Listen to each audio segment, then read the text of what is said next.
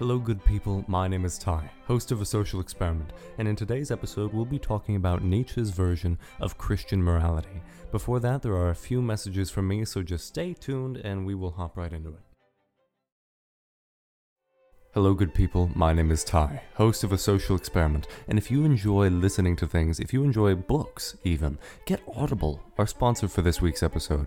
Audible is an amazing service which allows you to do whatever you want book related. Get it. It has all of your favorite readers, it has all of your favorite authors, and all of your favorite books. You can also listen to A Social Experiment on there. Hopefully you're listening to us now on there. Just create an account. Use the link in the description. It helps me out more than you could possibly know.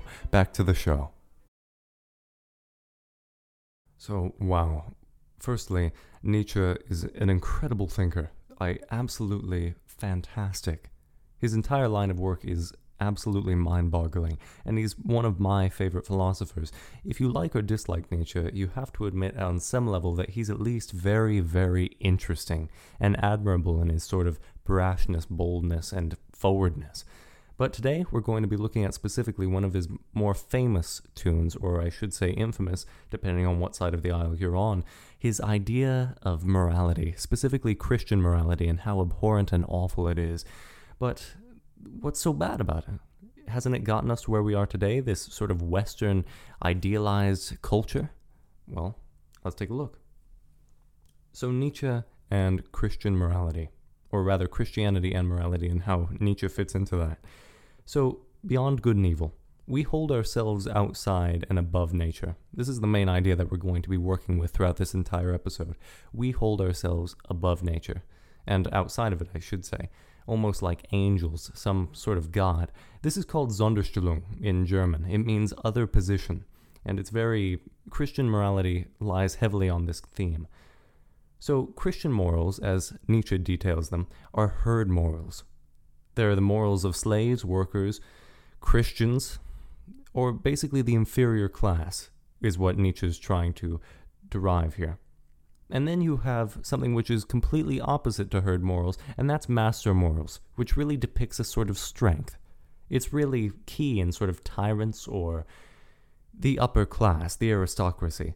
A show of strength, a show of efficacy, which is one of Nietzsche's most pointed points, if you will. So he really takes after the Homeric heroes a lot in his sort of idea of master morals, because Homeric heroes, they are the ideal of master morals. They are heroic by definition.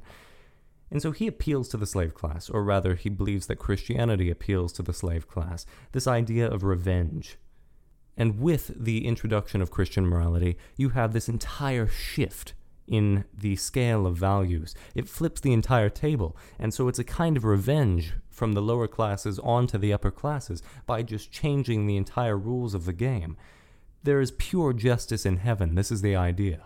Christianity prizes this idea of moral good, which is pity, really, at its basis. Pity for others, and pity for yourself even. The idea of being vulnerable and being the receiver of punishment as opposed to the actual dealer. Nietzsche sees this as evil, as you might have guessed already. And then you have master morality, which, as we've detailed, is good. Not necessarily in a modern moral sense, but good in a way that's effective. It's practical. It's utilitarian. Others do not matter. By others, I mean those who are not a part of the master class. Only a few geniuses of a culture matter, says Nietzsche. They are the ones that progress the civilization. Christianity inhibits genius by implementing these herd morals. Everyone just follows the crowd. No one thinks for themselves, and so the genius is dampened down. And this is why he says that Christian morality is actually, in his definition, immoral, because it hampers the productivity of a society by inhibiting that genius. In The Use and Abuse of History, there's a good line: mankind can only be judged by its highest example. This is what we're seeing here playing out in his writing. And so the individual, this is the key that we're really seeing sort of take form in the shadows. The individual is the most prized unit of Nietzschean philosophy. The Nietzschean hero, that is who the individual is. And so you have a complete dichotomy here between the warrior, who would be the individual in the Nietzschean view, and the priest. He is also an individual, but an individual turned evil. The priest is the shepherd for the herd. And the warrior, he just takes what he wants. It's his nature. Strong and weak is the distinction. It's natural. Good and evil are unnatural. Or at least the idea of them in a sort of Western conceptualized sense. It's the hawk to the sparrow. A hawk eats a sparrow because that's its job. It's in nature. That's what it does to survive. And we don't say that's morally abhorrent that it would eat that sparrow. We just go, that is nature taking its course. So why do we draw a different line for humanity? And this all ties back into that Sonderstellung, which is that other place which Nietzsche says that Christians have, this other place above and outside of nature. There are no moral phenomena. There are only moral interpretations of phenomena. An excellent quote by Nietzsche. There are many of them. Greatest prose poet in the entire German canon. But cruelty may not be an evil. Pity, though, may be a vice. This is what we're seeing. Cruelty may not be evil because, of course, it's representing the warrior. He just takes what he wants. It's nature. But pity is conniving. Pity is sly. Pity is ultimately undermining the framework of society by making it so that some people, or rather natural selection, doesn't take its course. The weak don't die out because of the pity of the stronger, which inherently, in that very idea, shackles the stronger to the weak and inhibits that genius. It's this circle. So moral conventions may be herd-utilized chains to oppress the strong, is another way of putting that. And so where did these standards come from? The invention of good and evil. And so to do that, Nietzsche has gone back quite a ways. And you might imagine he says, well, that's Christianity. But even before Christianity, there was this sense of societal structure, and not always by tyrants oppressing the weak. And so where does conscience come from? That's really what we're looking for here. And conscience has been greatly augmented by Christianity, but not wholly. So what is conscience? People like to create pain in others. This is what Nietzsche ultimately drives at. This is his grand thought, one of many, I should say. People ultimately like creating pain in others. And when people are frustrated and unable to express this urge, they impose harm on themselves. And so this harm is conscience. A very deep thought, a very ring-around-the-rosy sort of framework, but it does work in a sort of Nietzschean sense. So the pang of conscience, there's a word for this in German as well, Gewissenbisse, which means the bite of conscience. People are predatory by nature, and when they don't bite others, they bite themselves, because that's all there is left to bite. And so when they're frustrated, again, just going to rephrase this, when they're frustrated, that frustration turns inward and crushes their soul, ultimately resulting in conscience, a sort of self-imposed slavery. But priests are the real devils here. They are the real evildoers. Priests harness this herd morality. A warrior knows how to forget. He takes what's his and then he just moves on. But the priest can dominate culture, absolute control, by imposing guilt and conscience. It's a very unique sort of stratagem that hasn't been tried out before the advent of religion. Specifically, Christianity does this. It does it quite well by presenting this sort of all-powerful deity, this single deity. Omnipotence of God is an excuse for suffering, which, if you think about it, you don't have to go too far. You don't need to be a rocket scientist to see that conclusion. Suffering must have some sort of meaning. And think about this from a plebeian standpoint. You are there, you're being constantly oppressed by this ruling class. You don't know what to do. You're like, oh my goodness, why is this happening to me? Surely there must be a reason. And you find that reason in religion, specifically Christianity. And so it must be God is always watching. This is God's plan, or else he wouldn't do this to me. This is the idea. Omnipotence of God is an excuse for suffering. We must have it done to ourselves. Meaning makes suffering ultimately worse. And so it imposes guilt.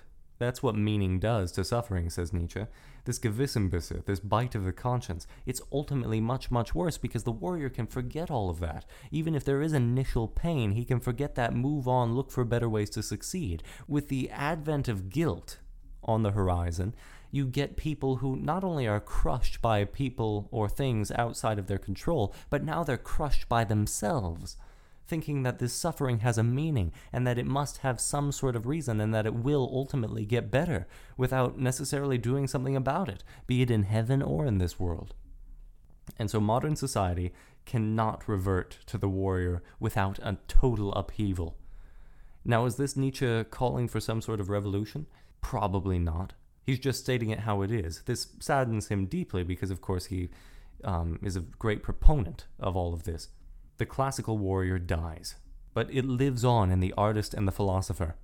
Okay, all right. Of course it lives on in the philosopher. He is a philosopher. If you see any philosopher advocating for the rise of a sort of upper class and aristocracy, I will guarantee you it will always be a philosopher who thinks they are a member of that upper class. I guarantee you. But what does he mean by this? The warrior lives on in artists and philosophers. Well, the artists and philosophers are the only people in a westernized society who think and define for themselves entirely. The artists and the philosophers are the only people left who are individuals, truly individuals. And so what does this mean? Well, the individual is the most powerful unit, the most powerful component in a Nietzschean philosophy, as we've discussed. And the artist, he doesn't mean an artist as it were a painter, although it could mean that. It really means any creator. Give a business owner, for example, any sort of way that a person moves up in their society. An innovator is a great idea of this. So he defines it by saying the individual, but really it's this idea of original thought. And that may be the Nietzschean definition of the individual, someone who thinks originally. In fact, it is the definition, because of course we have master morals and herd morals. The only difference between them is that the herd is a herd. If they follow themselves in a sort of circular loop, the master is free to go wherever he chooses, at least in the mental domain, and in the physical, because keep in mind, the master can move about and, like the hawk to the sparrow, pounce and kill its prey in a sort of nature predatory manner in order to advance his own gain. This is the idea. Take charge for yourself. And Nietzsche's saying, just as I have, take charge for yourself just as I have. Again, he includes philosopher in there because it's very self-aggrandizing. Nietzsche is very self-aggrandizing. On the whole, the entire idea Nietzsche poses is very self-aggrandizing. He doesn't think very much of almost anybody else. In fact, he thinks of himself as the Antichrist, as we'll go into in a lecture a few down from this, maybe 2. He views himself as being almost above God. It's an incredible thought that someone could have that big of an ego. Absolutely phenomenal. But that, again, looping back around to how I started this, you kind of have to admire him for that.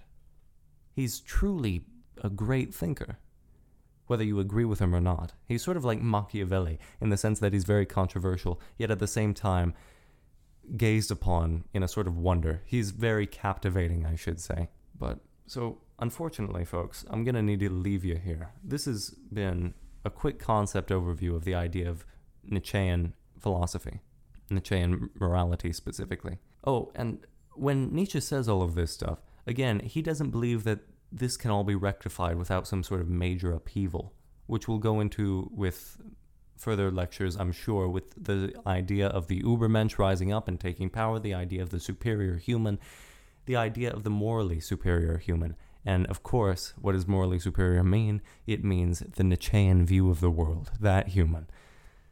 Well, anyways, hey, folks, if you stuck around, I applaud you. Thank you for these, 15-something minutes. It really has been something, and I'm going to be trying to do these every week. So if you really enjoy the show, or if you just slightly enjoy the show, even if you hate the show, follow it. It helps me out more than you could know. Share it wherever. Just interact with the content. That's all I ask of you. Thank you. Click whatever links in the description. And this has been Nietzsche. Good night, folks.